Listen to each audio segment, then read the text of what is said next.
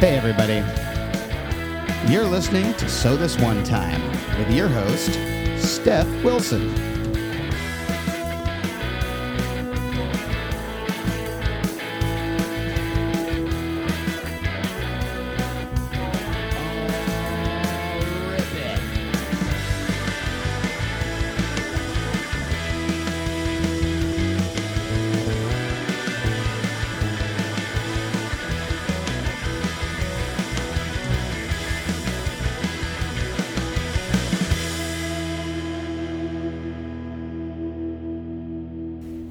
Hello everybody and welcome. Today we are going to be talking about pizza. One of my favorite foods, even though I am partially lactose intolerant.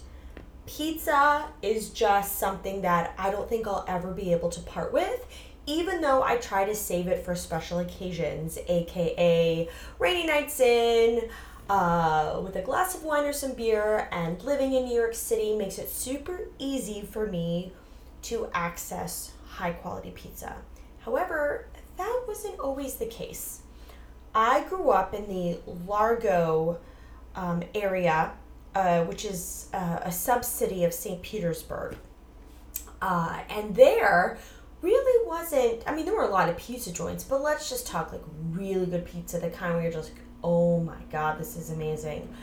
But there was this little, I wouldn't say strip mall because it was indoors, but it was called the Seminole Mall. However, it wasn't like a high-end mall. I think there was a Kmart, there was like a couple Five and Dimes, maybe a JCPenney's, but it wasn't like a mall the way you're thinking of, like maybe like a miniature, more simplistic version. But they had a food court, and I think the food court had like 3 or 4 little places. Like you can go and get, I think, Japanese food, maybe it was Chinese, but nonetheless, there was a pizza joint.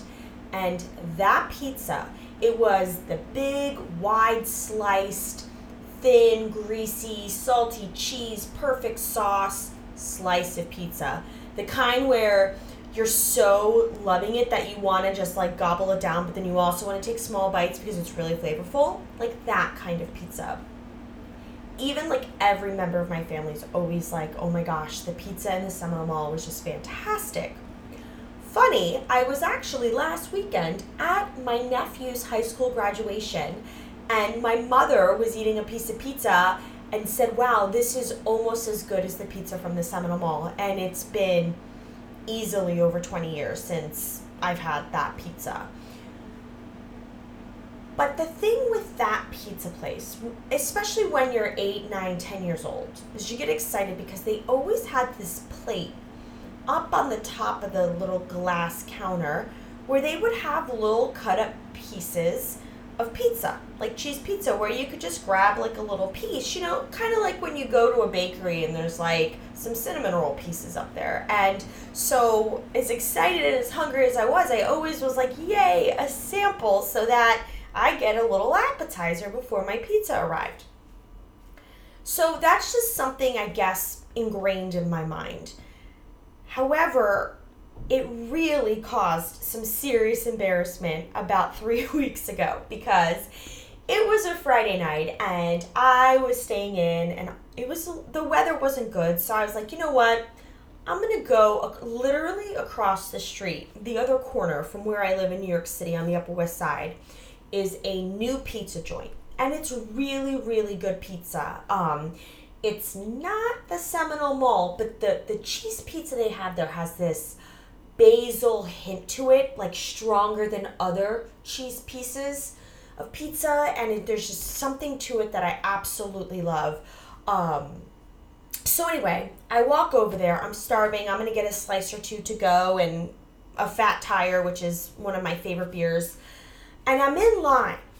And as I'm kind of waiting, and mind you, there was nobody in front of me or behind me. Like I just walked up to the glass counter, but they were in the middle of changing out some pizza pies, like getting them out of the oven. So it wasn't like they had the opportunity to pay attention to me right away. But this one guy had grabbed a slice of cheese, pizza, out of the oven, And then his next step before doing what he did was to get the next full pie out and stuff. So he wasn't paying attention to me completely, which is kind of a saving grace and a vital part of the story. But he took this piece of cheese pizza and he took his pizza roller cutter thingy and did like diagonal one way and then diagonal the other way to make these little pieces. And he just took this plate and plops it on top of the counter. And so I'm sitting here like, hell yeah, samples. I get a piece before I get home to enjoy my pizza. So as he backs towards me, I couldn't help myself. I go and I just grab one of the squares and I put it in my mouth. But I mean, it just came out of the oven, so I thought cutting it into smaller pieces would cool it down at a quick rate to where it was safe to just throw it in your mouth, but no, not the case. So my mouth starts burning. But as that happens, two key things happen at the exact same time. The guy turns around to take my order, and a dad comes up and grabs the plate to give to his daughter. So this wasn't a plate of sample pizza. This was somebody's order of pizza that the guy cut into small pieces for this little girl to eat. And the guy came up, and as he's grabbing it, the gentleman behind the counter is like, all right, ma'am, what would you like? And my mouth is burning. And I'm trying to not let on to the fact that I had food in my mouth because in my mouth so I could kind of say pizza, but I couldn't. So I acted like I was coughing. Cough this little piece of pizza into my hand and keep it down at my side and order 2 pieces of cheese pizza to go. Keeping it in my hand because there's no trash can anywhere except over by the door. So now I have this partially chewed piece of pizza, trying to get my debit card out of my wallet with one hand because my other hand is just gross with pizza sauce and cheese and whatnot and grease to pay. I get home and try to take one bite of my pizza, but my tongue was just too charred to enjoy it. And I, to this day, don't know if that dad, because the way he looked at me, it was as if either he saw me do it or he could tell with the guilt on my face that I pretty much had some of his little girl's piece of pizza. So, having said that, next time any of you guys are in a pizza store, ask if those are samples. Don't assume. Anyway, that's my story. I hope you have a wonderful day and go get some pizza. Until next time.